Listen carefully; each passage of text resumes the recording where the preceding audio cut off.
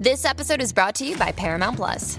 Get in, loser! Mean Girls is now streaming on Paramount Plus. Join Katie Heron as she meets the plastics in Tina Fey's new twist on the modern classic. Get ready for more of the rumors, backstabbing, and jokes you loved from the original movie with some fetch surprises. Rated PG-13. Wear pink and head to ParamountPlus.com to try it free.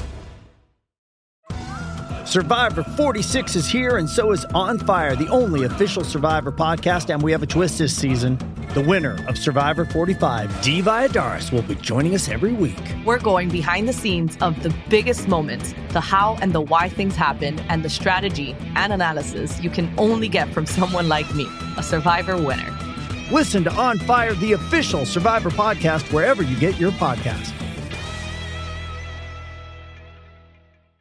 From KCRW, I'm Justin Simeon, and don't at me, but Kimberly Peirce gets to say butch if she wants to. I'm talking to the Boys Don't Cry director after the theme song. Boom.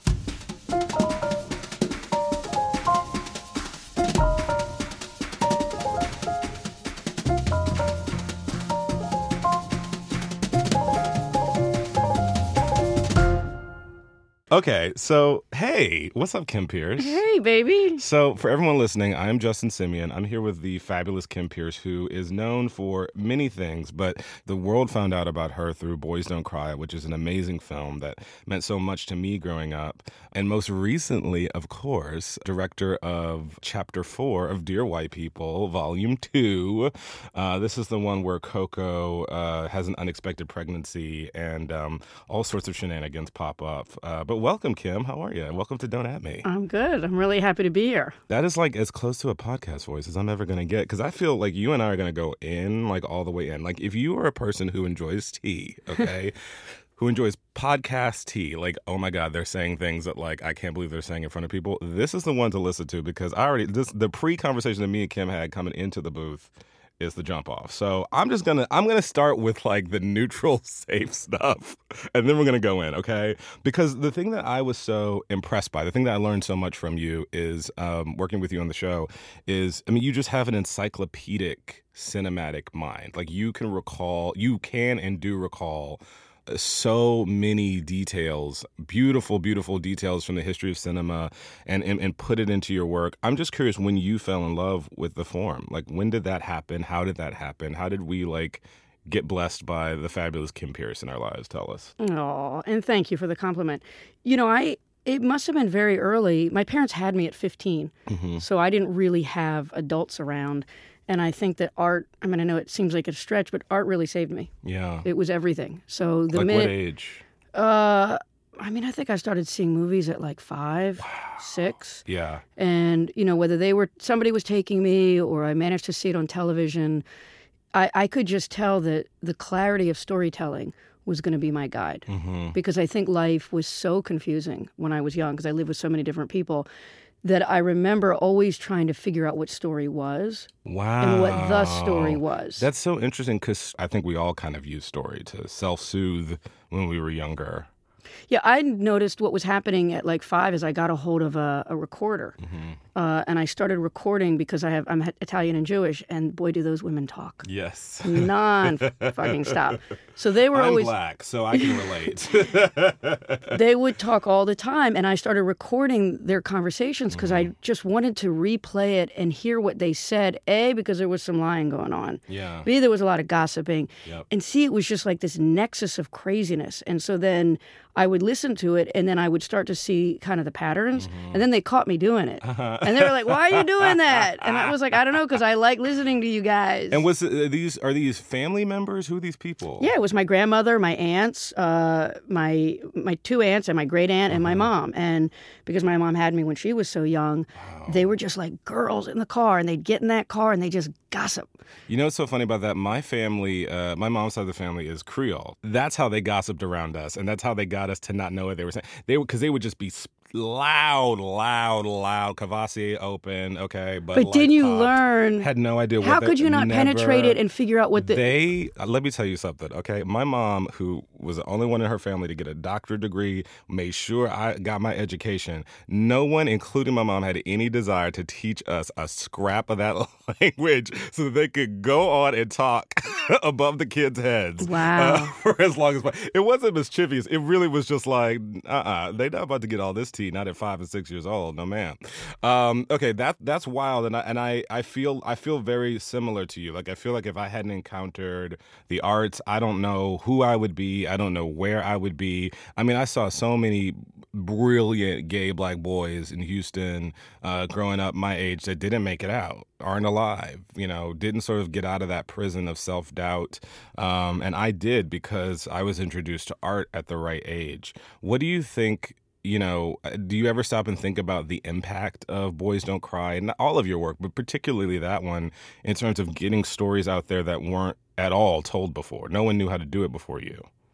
Well, thank you. I think I was really lucky. It was funny. I was going to say one of the first things I ever saw was 8.5. And where Amazing. There could have been an insecurity that came from being as strange as I was. I think because I could jump to identifying with straight white men, I could suddenly become Marcello Mastroianni. Right. So that kind of helped me survive. And I think that that's what I brought to Boys. So for me, just really simply, I was writing a story about a woman who was an eighth black during the Civil War. This is true. And she was, we have to be careful of the term passing, but it's old school. I'm going to use it. Yeah, she was passing. Yeah, so she was passing. So she was I can say it. You can say it, and I can apologize for it. Exactly. So Eddie, they were locking up anybody with black blood. Right. And this is all true. And so they said, the Union Army said to her, if you pass as white, you pass as a man, and you pass as a Southerner, and you spy for us, you can survive. You can stay out of prison. Wow. Oh, my God. That blows my mind. Because, by the way, passing as a white straight man has always been the method of survival in America. But I digress. Go on, Kim. So my teacher, who was brilliant at the time, said, this is a great story, but this is not the story you want to tell. You want to tell the story of somebody who passes, again, forgive the word, because it's who they are. Right. So I was just like, well, I am fucked because now I don't have a graduate thesis project. And lo and behold, have you had this happen where if you're just calm and you do the right thing, Keats talks about negative capability. If you can sit with the unknown, the movie gods will just deliver. They do deliver. They take their sweet time. Yes. Okay. But after it happens, I mean, everyone, I feel like, it took me, I first started thinking about Dear White People in 2005, and I finally shot the film towards the end of 2013. It came out in 2014. To everyone, it feels like it was so quickly going from the movie to the show, but what they don't realize is there were so many iterations of this thing I've been writing. And you're right. I just had to kind of sit in it and just say, you know what, by hook or by crook, this will be my first. I don't know when that's going to happen, but if I start now, hopefully I'll reach the mountaintop, at some point while I'm still alive, and lo and behold. Well, but thank God for your... at the time, it feels like it's taking forever. Well, it feels like it's taking forever, but I would say almost whatever our thing is, thank God for inspiration and thank God for patience. Yeah. Because you have to be inspired and impatient to get something done. Yes. But you isn't that the rub? Like the moment when you come up with an idea, you are like, my skin is on fire. I'm itching. Like, it has to get out now. We have to release this tomorrow. Where's the marketing? Where's the international campaign? Who's releasing this? And then by day 5, I've written a scene, and I'm like, I have no idea what I'm doing. Like, you sort of, it is this sort of hurry up and wait process, right? But even for us. Yeah. So I think in a weird way, it's funny. It's a thing I've really been understanding lately. It's just that wild persistence and desire fuels me. And then the natural obstacles that come in of either my own creativity or the world have often really benefited me. And so that teacher said, this wasn't the right project. I was working the midnight shift, and my best friend handed me this article from the Village Voice. The Village Voice doesn't even exist. And I read it, and it was like I adopted a child. Wow. It was crazy. You just bonded to that story. I just was like, well, because also at that point, I was out. I was sleeping with girls. I was, wondering if I was trans or, We didn't even have gender fluid as a term. We didn't have masculine of center. I just was like, well, I don't know. I kind of like to dress boyish and I like pretty girls. Masculine of center? I have not heard that one. That's Kim what I would call Peirce. myself now. You are masculine of center. Sure. MOC. Yeah. I like it. But Am I allowed to call you Butch? Is that a thing I can do now or no? Well, I think so. Here's the deal. Okay, I think so. Let's get into this, Yeah, all okay, right? okay. So we're entering a don't at me safe zone, ladies Yes. and gentlemen, where you are going to listen to two people just trying to figure out life. If y'all start think piecing us because we use the wrong verb or whatever, I'm be so mad. You know what? I don't know. You can do it. It's a free country. Anyway, the point is that let's talk about these terms because have you read Sex at Dawn? Have we talked about Sex at Dawn? I've read Sex at Dawn. Okay. Yeah. And this idea I'm that- going through a whole polyamory exploration. Oh my God. It's a fascinating book and it just goes, it just points out that like the milieu with which mankind evolved really did not require specific genders or sexualities. We were sort of out here gathering fruit and hunting rabbits and just getting it on. Okay. That's what we were doing before we began to farm and, build towers and castles and go to war and be Christians. So, that's kind of in our DNA. And now I feel like we're struggling to like sort of reconcile what we are with what we've been saying we are. That was a really long ass speech. Okay. We're going to cut it down. So whatever you heard, just imagine it being longer. And, but the reason why I want to segue into is we are struggling to talk about what things are. Like I remember, RuPaul recently getting into trouble for using the word tranny and for, sort of suggesting that trans people in drag aren't the same as drag, and then had to sort of apologize because, he was from a different era. And I remember watching that whole thing and thinking, I think it's valuable that RuPaul is doing this in public, but at the same time, I mean, none of us would be using any of these terms if it wasn't for Ru. Like this conversation would not have a basis if we didn't first accept drag. What do you think, Kim? I've been talking for way too long. I got a lot of thoughts. I think the first is, you had asked about Brandon. I think the reason Brandon spoke to me so much was I loved his desire to shape himself into his fantasy of himself and to make love to women and to go live the way he wanted. Yes. That to me was amazing. Fantasy of himself or who he was? I'm just curious. Well, let's say that think. I like to use the word fantasy of ourself, but it could be both and either. Right, sure. I tend to it's think, your ideal self. I think I think Right. in terms of boths and eithers, Yeah, right? So it's just like my fantasy of myself is the person I want to be. Yes, Meaning the absolutely. person I was meant to be, the person I really am, the person I should be. All of those things. They're all Yep. multiple versions of that. So let's say I fell in love with this person who took action around that and gave great pleasure and got great pleasure. Yep. And was, am I allowed to use swear words? Yes. Okay. Was just so motherfucking wild and charismatic Yes. and crazy ass. Like, I just was like, I love you. So I fell so deeply in love with Brandon. Yeah. Everything about him. And then as I read more about what was done to him, I honestly could not conceive of it. I was so terrified and terrorized by it that within, I just researched everything. There's Right. like, people keep finding emails from me for those like 5 years. And I found a group called the Transsexual Menace. This was their name. And they were going to go to the... Don't at us. That's Don't their name. don't They at me. I named didn't do it. themselves That's who this. they are back then. And it's interesting because it was Kate Bornstein, it was Tony Barreto Neto, it was Nancy Nangeroni, it was all these people who at that point called themselves transsexuals. Male to female, female to male. And they said, we have one ticket left. So I bought somebody's ticket, flew, and we all stayed together for a week. Wow. And I was a kid. I picked up my video camera, and I just said, I just want to interview you people. And I say people because I can't say guys, girls, just, right? Right. Just, I want to observe you and know you because I don't know exactly who Brandon was and how he lived, but I'm going to learn everything I can about you. I'm going to interview a bunch of butch lesbians, and I'm going to take it all in. I'm going to do the very best I can to service this human being and who they might have been. Right. Oh, that's so beautiful. And that was amazing. Then we went to the murder trial. So that, to me, was the beginning. And at some point, and this was such a wild thing for me. So Kate, and they're all now really famous, right? They're all Of kind course. of the Yeah. people in the movement. Yeah, they're the ones who started it. So they, Kate said, I think you're transsexual. And Said I was this to you. to me, because I was like with my little butch haircut, and I was all like lifting weights, and I was like really tiny and tough. Yeah. And I said, okay. I didn't know yes or no what I was or I wasn't, but I'm not afraid of it. So I said, okay. And she said, I'm going to call you he for the next 2 weeks. And I was like, okay. And so then she called me he, and she was like, see, you sat up straighter. See, you Oh my like that. God. See, that's your calling. Was it though, Kim? Well, but that's the thing. Okay. I was willing to play. because I like playing. And I said, call me he, and if I like it, great. Let me see where I land. Right. And we did that for 2 weeks or so. And I don't know exactly when I figured it out. And, when we separated, I cried because I had really fallen in love with this friend. And then over the years, it just became very clear.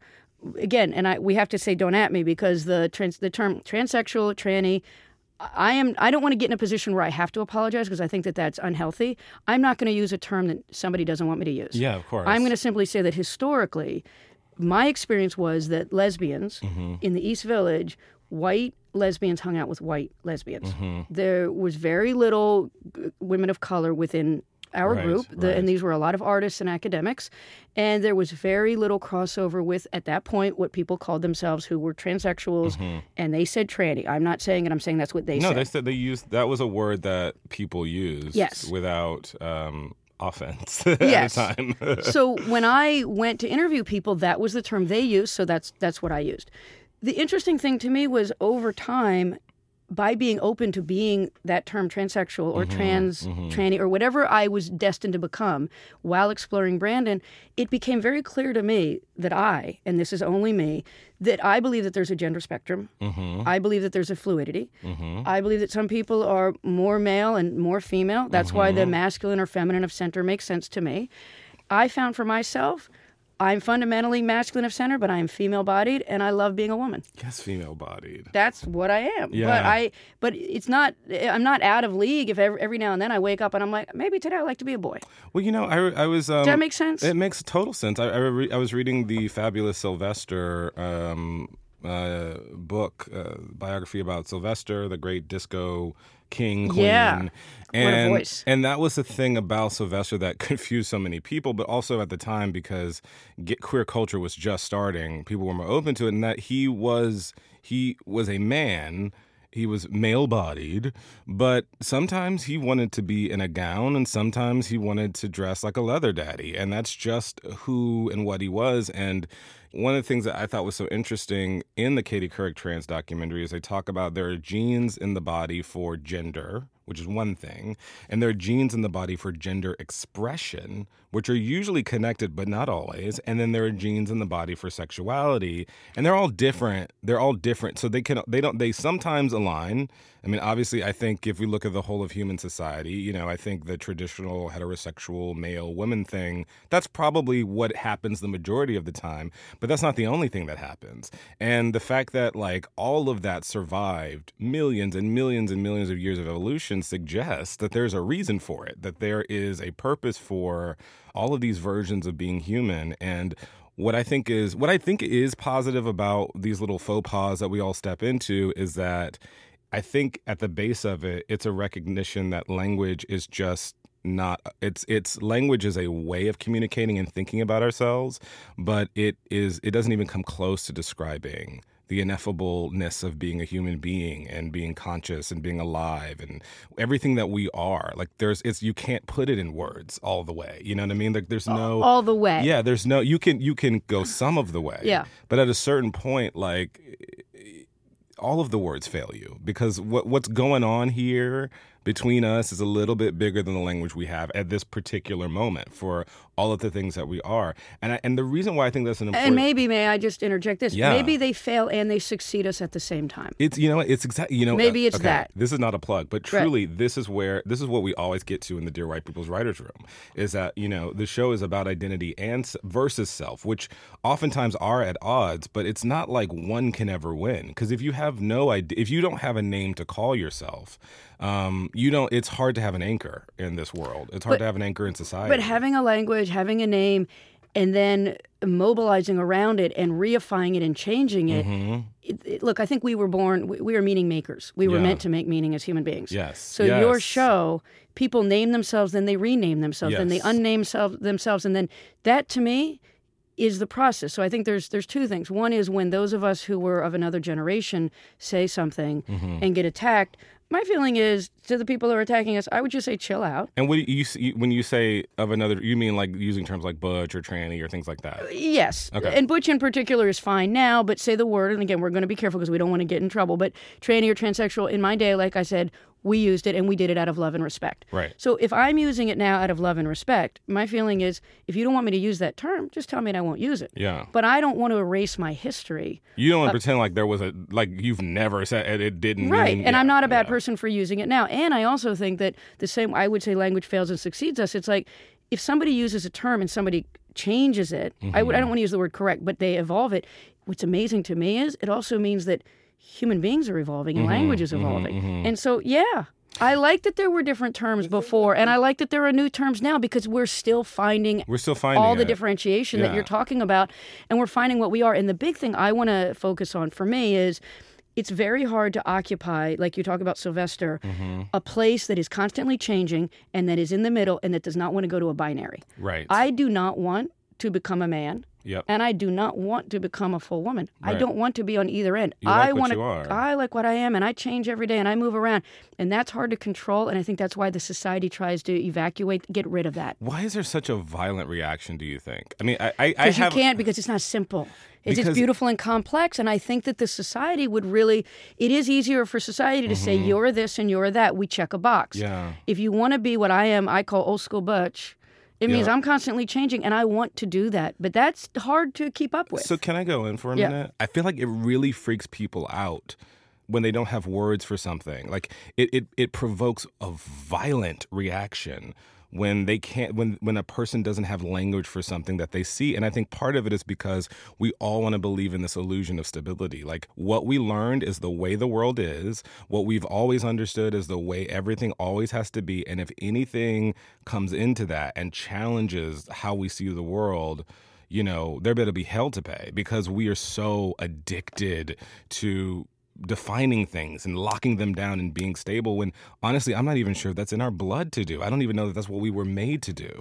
Think about what it takes for you to make your TV show, to make your movie, to write anything. Oftentimes we write and we rewrite, right? Yeah. And we act and we edit. Why? Because it takes time to find the right thing. So essentially, that's what people would rather it be. Well, but it was this, it was A, and then, or it was B. I don't want it to be all these other things. So I think the work of the artist, it's the work of any human being, to make something right, to make something work, takes work. You know, I think we're going to transition. I want to talk a little bit about movies now, because, you know, so Mother I'd like to bring that up because I thought it was a fantastic film. I thought it was really challenging. I thought it was artful. And even if you did not enjoy the experience of seeing the film, perhaps you had a visceral reaction to the film that was uncomfortable. The fact that it was just so dismissed by critics, I found that to be very disturbing, because there was a time in cinema where a film like that would come out, and even if a person didn't like it, there would be respect for the craft. There would be acknowledgement of the intention of the filmmaker. There would be a dissection of what they attempted to do and what we experienced in the film. There would be a more robust conversation. But I think that, frankly, and listen, I was in this world, I was in PR for a long time. A lot of the critics are former fanboys, you know, folks who grew up on comic books and are now sort of in this era of the comic book movie. And I feel like audiences are kind of being taught to reject anything that doesn't feel familiar. And that scares the hell out of me, because you don't get 2001: A Space Odyssey in a culture like that, and you don't even get Star Wars. I mean, a lot of people forget Star Wars was not like, nobody thought that was going to be a thing. Like the people working on the film thought it was a joke. They could only get 2 theaters to play it its opening weekend. I mean, it was not like nobody was checking for Star Wars. And we literally live in an industry created by that film. That film completely shifted us into the current paradigm that we're in. It has made billions of dollars.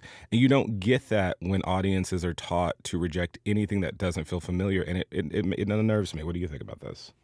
Well, I have two thoughts. One is, it's exactly what we're talking about with gender, right? Meaning, if you want things to be simple, you want it to be what you already know. It's that male-female differentiation. Yeah. If you're willing to just say, hey, let me see what this thing is and be curious, that opens you more to the changing middle.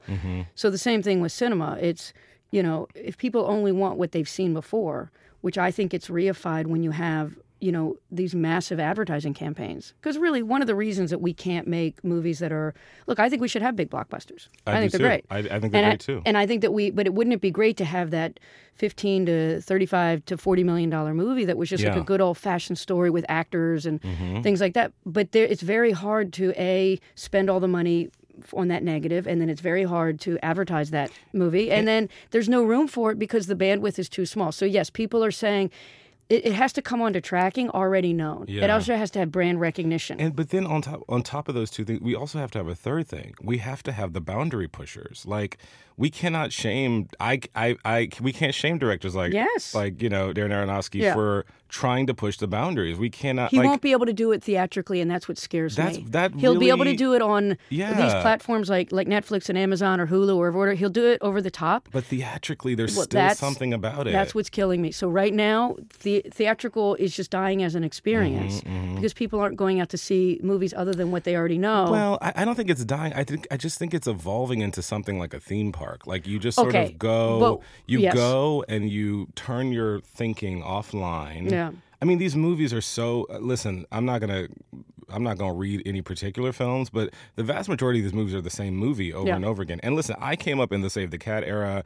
For a time, that book was helpful. Okay, I have moved on in my life, but it's like Hollywood is stuck there. Like they're all the same movie, and sometimes literally they're the same. Like literally, it's a sequel to a movie, and the plot is exactly the same. Oh yeah, you know where it's going to end with new actors, maybe slightly revised CGI, right? And audiences go and they just gobble it up, and if it's mediocre, it gets a positive review because you can't really find anything wrong with it per se. But that is not the movie going experience that I fell in love with. I fell in love with sitting in the dark, seeing something, and then needing to talk about it with people in the lobby, needing to talk about it over dinner, needing to digest it, needing to go see it again, then needing to own it. The relationship to powerful stories that cinema creates it is being eroded, and I find it terrifying, actually. Well, also the beginning, middle, and end. Mm-hmm. One of the challenges, and obviously we love over-the-top entertainment that goes on forever, that you keep serializing. Yes. But there's something amazing about a 3-act structure or whatever, a 5-act, whatever you want to call it. Absolutely. It begins, it has a middle, it has an end. Every scene is different, and when it's over...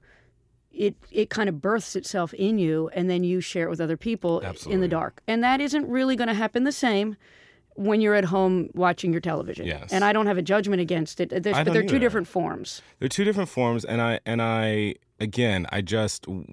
Paul Thomas Anderson, Aronofsky, these directors who are still getting big-ish budgets to make things that are quote-unquote difficult or challenging. I just really don't ever want that to go away. In fact, I want it to expand. In fact, I want to see not just straight white men getting to make really expensive art. I want to see you. I want to see people like me. I want to see... We're doing it. I want to see Barry Jenkins get $50 million to do something experimental. I want to see Terrence Nance. Barry will. That Oscar is going to buy him. I hope so. Well, it will. And he's a smart guy, and he'll use that to make something that really matters to him. Right. So, yes, I think the good thing about cultural affirmation is it then gives us, the cultural power and the money a couple times out to do something interesting. We obviously can't. We don't have the ability to experiment and fail as much as a straight white guy does, but we have a certain margin. And we have to, look, that's the bottom line. We just got to keep expanding it. We have to keep expanding it. That's why I want to protect theatrical and the theatrical going experience beyond the huge blockbusters as much as I love them, because you do want people to go out there with the little movie, the movie that was unexpected, the movie that does something different. People used to love it. People used to go They to do love it. They People do love still it. do. It's just Yeah, very you're right. hard You're to right. get it out into the marketplace because the marketplace is so crowded. You're right. And the marketplace is becoming not just crowded with films, but crowded with advertising. So everyone has to increase their advertising. And we should encourage Netflix and Amazon to allow theatrical, to allow that to burgeon, because it is important. And there's still a ton of money to be made on the other end of things. That's the thing. We're also obsessed. All these companies are obsessed with just making more and more and more. That it's like we can all live, guys. We can all have money and live and be fine. Hold up, Kim. We're going to take a quick break and be right back. You're listening to Don't At Me.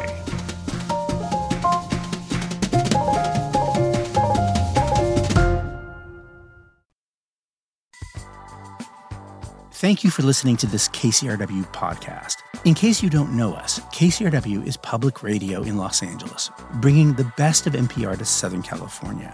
We're also known for our own brand of bold and innovative programming, evocative storytelling, taste-making music, and audio documentaries that are little movies for your ears. You can join our community to support this show and others, or make a one-time donation just to say thank you. Find out more at kcrw.com/join. And we're back with the amazing filmmaker, Kim Peirce. One thing that I'm finding exciting in the Black space is that whether it is a surprise album drop by Beyonce and Jay-Z, Whoa. or if it's Donald Glover's surprise, This Is America. Donald Glover, oh my God. Everything that is happening on Atlanta. There is a thing in Black specific stories where I do feel like audiences are getting used to weird, esoteric, outside the box, artistic, almost like This Is America is Brechtian. Do you know what I'm saying? Like it is Brechtian. And to introduce that kind of art form to popular culture, that is exciting because that feels like a lane where we can Trojan horse some really exciting stuff into. And you already are. And I want everybody that is of a marginalized community, be that women, be that queer people, be that trans people, whatever. I want to see the Asian people, like, I'm so glad that Crazy Rich Asians is coming out, but like, why? It's like once in a decade we get, like, you know what I mean? Something like that. I want more of these communities to feel that. I feel like Black people have a sense of urgency because literally being Black can be fatal.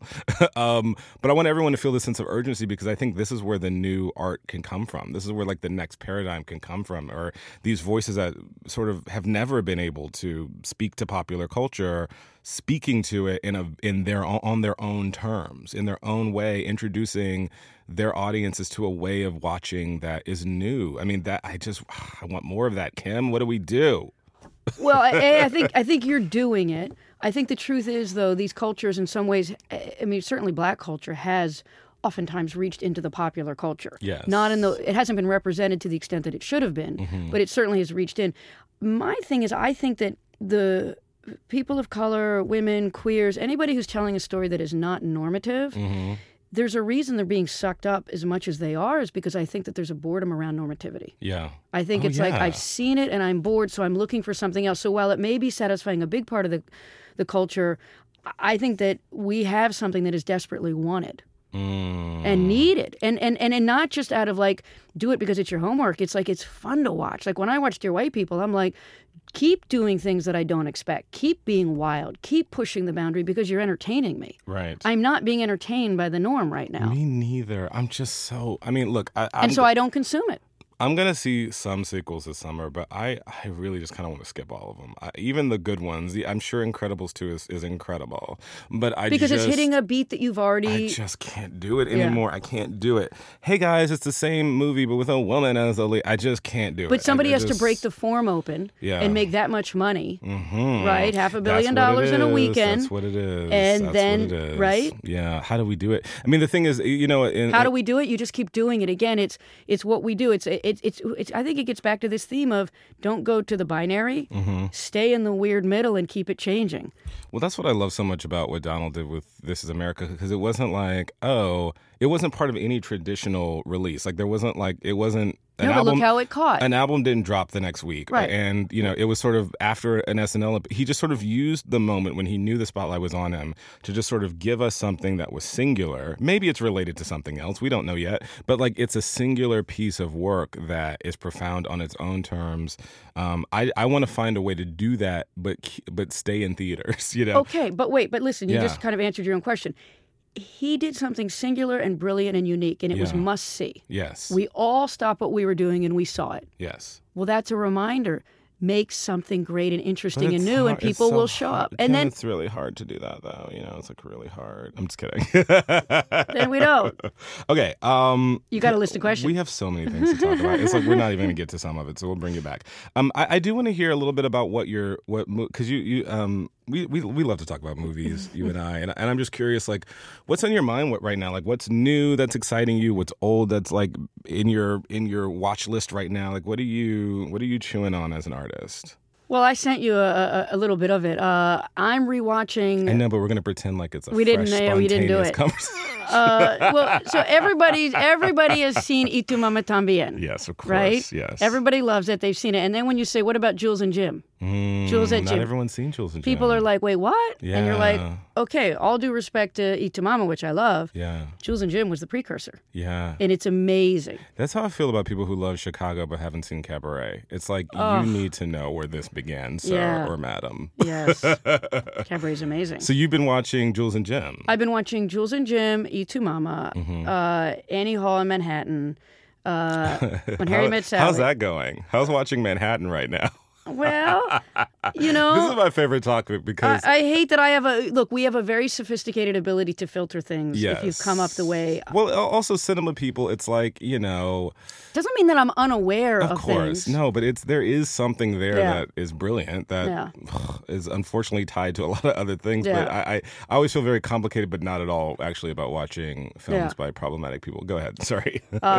So I've been diving into the French New Wave because the way they looked at sexuality and freedom and love of life was just, Breathless, Pierre LeFou. Where should someone Viva start? Savie. Where do you think someone should start with because I remember when I was sort of dipping my toe, and it was hard to know exactly where to start. Like, what film? Is it Breathless? You can, but Breathless has a kind of ordinariness to it. So Yes, it does. I would be careful about that because it's been so kind of codified. I think it's important just to be very open. I wouldn't watch one, I'd watch 10. So give yourself a weekend. Yeah, give yourself a weekend and just allow yourself to indulge. And I think if you look at Jules and Jim, just take in, how beautiful she is and how wild she is and how much she kind of opens up the space. If you look at Viva Savie, and Anna Karina, just watch her kind of discover herself. If you're going to look at masculine, feminine, or Pierre LeFou, like watch these. For me in particular, I love the men because they're so full of life, but particularly the women are just like these fountains of sexuality and desire and freedom, and watch how they run around. A Band Apart is great. So they really were, it was like handheld, it was cinema verite, but there was a looseness to life and love that I'm trying to capture in my next film, so I'm really indulging in it. Ooh, tell me about your next film. It's a butch femme romantic sex comedy. Yes, butch. Can we say any of those words? I don't know. Well, I don't know. It's so funny because... Can we say comedy? I'm confused as the rules right now. Can I? I don't know. The thing about butch, it's so funny because some people, a straight white man will be like, so you're a butch? And I'm like, or you're a dyke? I'm like... It feels weird to hear it. And they're like, can I not say that? And I'm like, I don't know what you can and can't do, but I'd be a little careful about the butch dyke thing. But chill. I don't... I'm not going to say it. You can say it. I can say butch, but that's about as far as I'm going. You don't say dyke? No, ma'am. Okay. We talked about this actually on set. Oh, do we? I feel very uncomfortable using that word because it was used so derogatively growing up that I just, it's like when I use the N-word in my work because I feel like it's life and I feel like it's real. And sometimes I feel like saying it myself, but I never don't have a reaction to hearing it. Do you know what I'm saying? And it's just like, because I remember all the negative times that I've heard it and the word you just mentioned, I don't think I have the right to say it. That's just me though. And I think, that's how I feel about, say, the N-word or other words like that. I think what was interesting for me is the word lesbian never made sense. Yeah. So I was always like, people would say, oh, you're a lesbian. I'm like, who, where, where's that person? It didn't work. So I took dyke, I took butch. Well, just like African American to me is a very weird word. It's like African American culture makes sense to me because it was born out of Africans brought to America. But it is interesting to me that there's literally one group of people whose continent of origin is included in their description. But, we don't do that for... It doesn't bother me. It's like I'd rather just be called black or... Even though black isn't... None of the words are particular... race in its entirety is a bullshit construct. But black just feels more like what I am than African American. You know what I mean? My African heritage was taken from me, so I don't actually have an African heritage that I can trace back and be aware of. I can generally understand various different countries in Africa and what their cultures are, but I don't know what country of origin my bloodline goes to. So to call me African American, it never quite sat well with me. It always felt like an awkward way for white people to acknowledge race without using the term black. But maybe that's what they should call you. I'd like to call you, I'm acknowledging race without using the term black right now. Yeah, That's kind of what's happening every time, right? Because no one wants to admit that they're playing by this rule system, by this rule book. And we all are. We all are. I mean, in ways we don't even realize. Okay. But I don't want to fail the audience if they're going to indulge in the French New Wave. Yes. Because I think it's beautiful. You were so good, by the way, guys. Kim is so good about putting a list together, like a curriculum of films. So I want you to talk about this. Well, I want you guys to fall in love with the French New Wave. And I also want everybody to remember think about when's the last time that we saw a great love story, a great romance, a great sex story. When do we see sexuality on screen? These are things I've been working on since the beginning of my career. Boys got an X rating, and I fought it down. Yeah. And I got that R. Yeah. But that's the thing is we will put violence on the screen, but we won't put love and sex. So that's the thing that I'm really excited about. Very telling of our culture. I'm so excited about your new movie. Well, you're the guy I'm going to bring it to read it when it's ready. Oh my God! Speaking of which, when we get off there, you have to read my next script. Yes. Because I'm delving into the horror genre. So yes. I want to shine a spotlight on a film that is terrible for the vast majority of it, and then it's suddenly brilliant, which is Halloween 3. Have you seen Halloween 3? No, I love Halloween 1 and 2, but I haven't seen 3. I'm obsessed with Halloween 3. But you're going to shine a light on it. I'm going to shine a light. It's the one Halloween that does not have Michael Myers in it. It just stands alone. It makes no sense. It is, I think they were trying to go for an anthology series, but then the studio was like, yeah, but Michael Myers is working, so let's just make the sequel real quick. So people really didn't know what to do with this film. But it's really bad.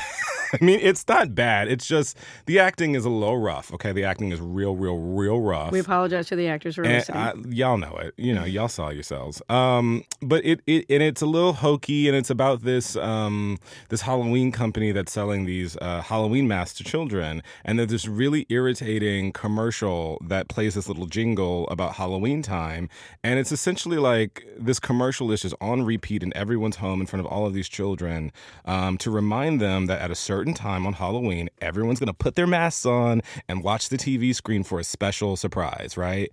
So, cut to the end of the film. I'm not ruining it because something bad is going to happen. And honestly, I knew that this was coming, and it still was so amazing to me. At the end of the film, all the kids are, per the instruction from their televisions, sitting in front of the TV with their Halloween masks. And you realize that the masks simultaneously across the world are turning the children's heads literally into worms. And it is the most horrifying sequence. It's bravura. I'm telling you, it immediately, in a moment, after watching like an hour and a half of just hokum, in a moment, it like has the most brilliant metaphor for culture and television, what's happening to the youth, and then at the very end, there's this little coda that it almost explains why these people are doing it, but not really. And then suddenly the credit. It is the most amazing ending to a horrible film I've ever seen. It's not a horrible film, but it's like the most amazing ending to a mediocre film I've ever seen. So you shining a light on the French New Wave, I would like to shine a light on Halloween 3. Okay, if you're a horror fan, you can endure the first parts of the film. In fact, I think it's quite funny because the ending really, to me, is a masterclass in horror. Really how to instill like a true kind of dread in an audience, because there's no way you can leave that the ending of that film not affected somehow. It's so powerful. So that's not as fun as like Jules and Jim, or like, it's fun, but it's not as like, horror's fun. It's not as like sophisticated as like discussing the French New Wave and Anacrita. But I think you just at me. It's what I'm tripping on right now. I think you just at me. No, Cam. I'm all like fake sophisticated. I'm adding in your white voice. I'm adding myself. Okay, you know what? This is just my voice. Okay. It's not even a put on. It's just like I think I've been code switching my whole life, so now they're just all merging into the same personality, I think, is and what's happening. And you speak in so many voices in the show, which it's is true. So that's really fun. It's really true. Okay, so we're going to conclude with some Don't At Me's, which we talked about before. Okay. This can be random. This could be anything that's on your mind, any controversial opinions. You don't get to at Kim about these. Kim, what should people not at you about? Tell me. It could be about anything, politics, sunglasses.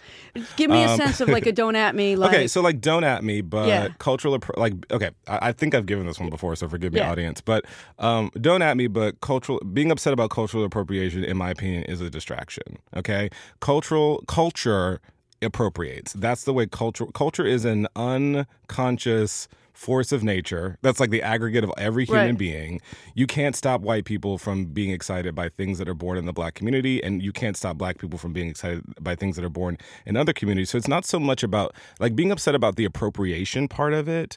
I get it. You're righteous. You have a right to be upset, but it's a distraction. The real problem is that we live in a system where Black voices are not credited for what they create. And when a Black person does something, it's just not celebrated. It's not as exciting as when a white person does it. That's the real issue. You know what I'm saying? Because you're just never going to win if you're going to like be begging Kim Kardashian for the rest of your life to stop wearing cornrows. She's not going to do it. Okay? She's not going to do it. But maybe we can create more Beyonce, Jay-Z, Donald Glover moments where we recognize, okay, this Black person created this thing and this is theirs and this is where it came from and let's celebrate where it began. Well, hundo P, which is a term you taught me, 100%. And I would say, don't at me, but I'm really glad that straight white women have come to the table because for years... Have they Wait, all? hold on. Come to the table. Okay. Hold on. I didn't say built the table. Yep, I'm already adding you. Let me stop. You're already adding me. Rules. But what I'm saying is, like, years ago... I was on those streets as a little queer kid, as a Jewish kid, or as a, whatever. And the people of color were, also, fighting for their rights, our rights. And it was really interesting. I was in, panels and the straight white women were starting to kind of wake up. And it was Debbie Allen. And we were on a big panel and she said, y'all need a movement to the white women. Wow. And the women of color were nodding and the queer women were nodding. And now what I want to be careful about is I'm in these rooms and I go to these award shows and suddenly I love straight white women. But it's just like, guys, we've been doing this a long time. And I think we're entering into a period of ahistoricity where I just think that people don't want to look at history. Oh, my God. Okay, at all. Hundo. P, capital P, exclamation marks. So please, I think it's important. If you're going to come to the table now, and the table has been made by people who have been fighting for years and years and years, who have been marginalized, right? And look, I have a lot of privilege as a white person, so I don't want to act like I've been marginalized to the extent that perhaps a person of color is. But it's all layered. But I've been fighting a fight, and it's really interesting how I'm starting to see that the fight we fought is getting erased. Yeah. And I don't want it erased. Yeah. Like, we need to keep that real. So well, I bring that up, and I don't want to be like, oh, I'm anti-straight white women. But guys, we've been fighting this fight a long time. There is, to all the lovely straight white women out there, and straight white men, honestly, there is this element to allyship that is troublesome in that if it doesn't affect the particular group, it doesn't get a part of the conversation. I mean, we've seen this happen a lot of times. It's why white feminism is a phrase, which I think women who are white probably have taken offense to. But the reason why the phrase has come up is because in these so-called feminist circles, the issues that are specific to women of color, women who are not white, which are also a part of, the marginalization you read the article of women, of course. About that luncheon, yeah. Of course, this is with, it was Selma Hayek and Jessica... Dee Reese, Jessica Williams, Jill was there. But Jessica was the one who had, like, she and Selma kind of had a conversation. Anyway, not to pull up all the tea. Y'all can Google that. But, like, the point that I'm making is that, like, in the same way in the gay community, once marriage equality was achieved, a lot of the rest of us felt like all of the white gay men who have amassed fortunes and who have become champions and leaders of the gay rights movement sort of abandoned the rest of us as soon as they could get married. I mean, that's a real sentiment that queer people of color have. White feminism likewise came about because there's a lot of Black women, Latina women, other kind of women who are like, the issues that you guys are talking about actually are different for us. And it feels like it's a different kind of oppression that, like, you guys are leading this feminist movement, but you're not taking us with you. There's a brilliant Brene Brown, who's a sociologist. Do you know her? Yeah, of course. Okay, amazing. So her TED Talk is great. Amazing. She also did something that was amazing on privilege. Yeah. The hardest thing for anybody to give up is their privilege. Oh, my God. So we have to look at and we all have different privileges. And I would say... I have male privilege. You have male privilege, I have white privilege. Mm-hmm. And when we start to see that somebody wants to have equal representation and fairness, people perceive giving up their privilege as unfair. Yeah. When the truth is, no, it was unfair that you had that privilege. And she says that people are interpreting that you're saying it wasn't hard for them. Mm-hmm. And so what we have to acknowledge, and this is going to get me to this other thing that I'm on the don't at me of, which is we have to accept that it hurts to let go of privilege. Yeah. We have to just acknowledge that, because right now that's what straight white men are going through. And that's why there's a level of anger. And I guess because I'm in those rooms where I'm trying to, I don't want to see them splinter off. And it's interesting because I can see women saying to me, why are you kind of reaching across the bow? But only if we reach across the bow to them are we going to avoid a retaliation. Yeah. And that's kind of where I see. Well, does that make sense in terms of the? Not only does it make sense, but there's another element to it too. I think that not only is it, I think it's hard for anyone to give up their privilege, but I'm thinking specifically about, white children's in the bubbles where there aren't people of color, queer people, whatever. They're just sort of in a certain cultural bubble. Because they don't see any other way of lives and they weren't taught about it, they don't know that they have privilege. So that's one thing. Which is already a blindness, because the rest of us, I can tell when I have, at least I have some sense of it, but yes, they don't know. If you're raised in any typical, frankly, school system, and, where slavery is like a chapter and, all that stuff, women's rights is a paragraph, you don't grow up really knowing what your privilege is. And so when you see all these people on TV or on the internet, like fighting for it does feel as if they're ungrateful or they're whining or they're taking something from you, because you really don't have a visceral understanding of what they're talking about. You don't know that you took something from them just by virtue of not you, but like your ancestors. You're in a system that they created, and we could actually change it for all of our benefits. But there's also a kind of envy, I think. I think the reason why we're still dealing with blackface parties and we're still dealing with like violence towards communities, that are different is because there are these white boys who, unbeknownst to them, their ancestors traded a cultural heritage for whiteness. They traded, say, an English tradition or an Irish tradition or a Greek, whatever it might be, whatever, country of origin their family lines came from. Long ago, they traded all of that for just whiteness. And whiteness is bland. I mean, it's an idea that began in the 1800s. So it just doesn't have that. You get Thanksgiving, girl. You get Christmas. You get Walmart. You get Donald Trump. You don't get much else. You know what I'm saying? It's not rooted in the struggle and the pain and the realness of being a human being. It's rooted in this idea that we all came up with in the 1800s. And I think there's a real cultural envy. So not only do they see these people asking for rights and privileges that they don't realize that they actually have, but they also see them celebrating something that they have no relationship to. Whiteness in a lot of ways has stripped all of us of something that we once had. And I think once we can get more people to realize this, maybe, more people will be willing to give it up.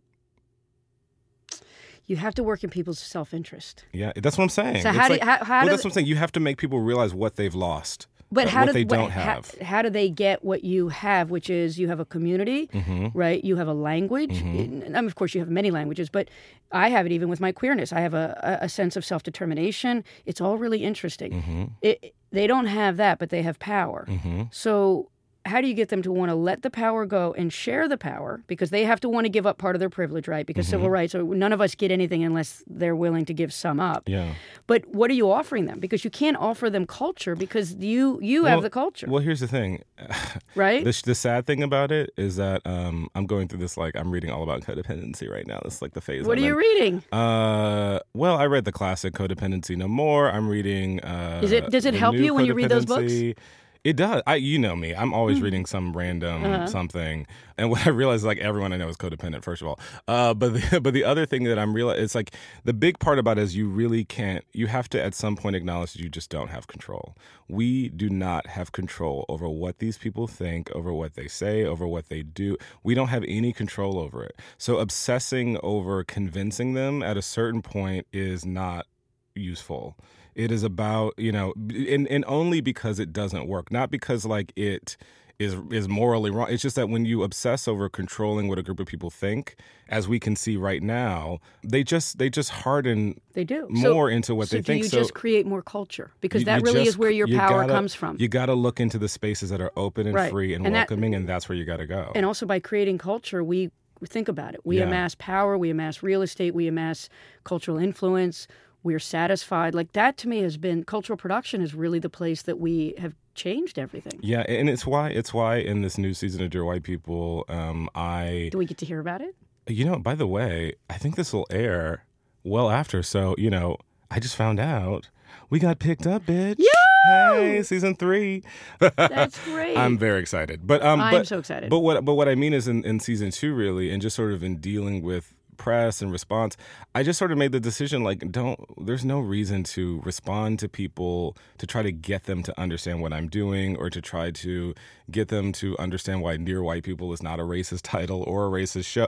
All of this stuff, I have no control over it. Some people will never listen, but some and people obsess- will be open to the widening of their. But obsessing over the people who won't listen, that you shouldn't. That does not make me a better artist. No. It does not make them do anything. It doesn't make them see anything.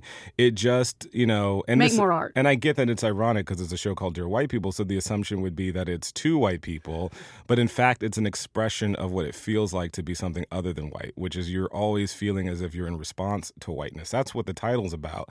And if there's a group of people who will never, ever, ever, ever, ever open themselves to understanding what that show's talking about.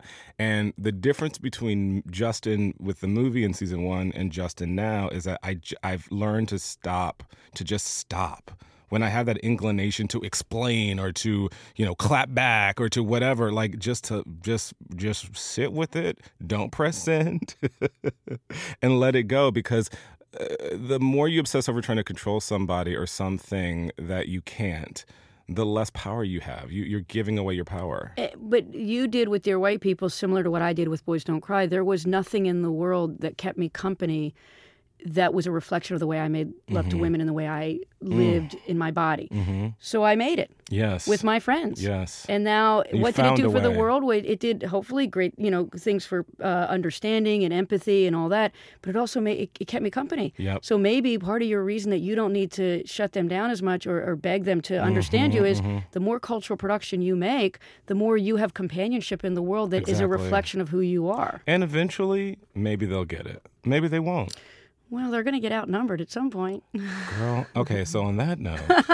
I'm in trouble. I'm not even walking out of the studio. Girl, thank you so much for talking with me. Oh, my God. What and an thank you so honor. much for, we literally, I say this every time, but you and I can honestly discuss the world all day long. So, Kim, before we leave, tell people where to find you. Online, social media, how do we find you? Not to at you, but to show you how much we love you and to retweet you and to amplify And I'm going to say you can at me a little bit because that's part of figuring out the language. You like getting the conversation. You can find me on Facebook under my name. Mm-hmm. You've got to spell it right. Kimberly Peirce. Kimberly, and then Peirce. Peirce. And you can get me on Instagram but somebody stole Kimberly Peirce. Ugh. And may they give it back. Oh, my goodness. So it's Kimberly with 4 P's. Kimberly PP. Okay. And so on everybody Twitter, at the other Kimberly Peirce and be like, yo, give it up. Yeah, just bring it back home. And then Kim Peirce on Twitter. And then tell us about, how can we follow the progress of the film? Do we have an anticipation of a date? Tell me about the film. We do. I really think at the end of this year, I'm going to let you see a draft of it, and I'm going to have some great friends look at it, and then I'm going to put it together and make it. And Beautiful. It's been, I have to just say, you've been such a great inspiration just being around you and just seeing, how flexible you are and how you write and how you play with your crew and your cast, and it's just been heaven. So. Oh, thank you so much, Kim. So good to have you. Thanks for being here. Thanks. I'd like to thank my guest, Kimberly Peirce. We could have talked all day. Our producer, Gina Delvac, recording engineers, Jake Gorski and J.C. Swadek. Special thanks to Vishnu Valabaneni. Gary Scott is the head of programming and the baby daddy we all deserve. If you want to think Peace Me Fine, now would be the time. We are done. It's at JSim07 on all the things. But would you first please subscribe, rate, and review this show on Apple Podcasts or your app of choice? Your app of choice? Everybody's saying, what's up? Why y'all on there? No, we're on all the things, okay? Do it. Even if you hate listening, you made it this far, so you might as well subscribe. Catch you next week for another exciting episode of Don't At Me with Justin Simeon from KCRW.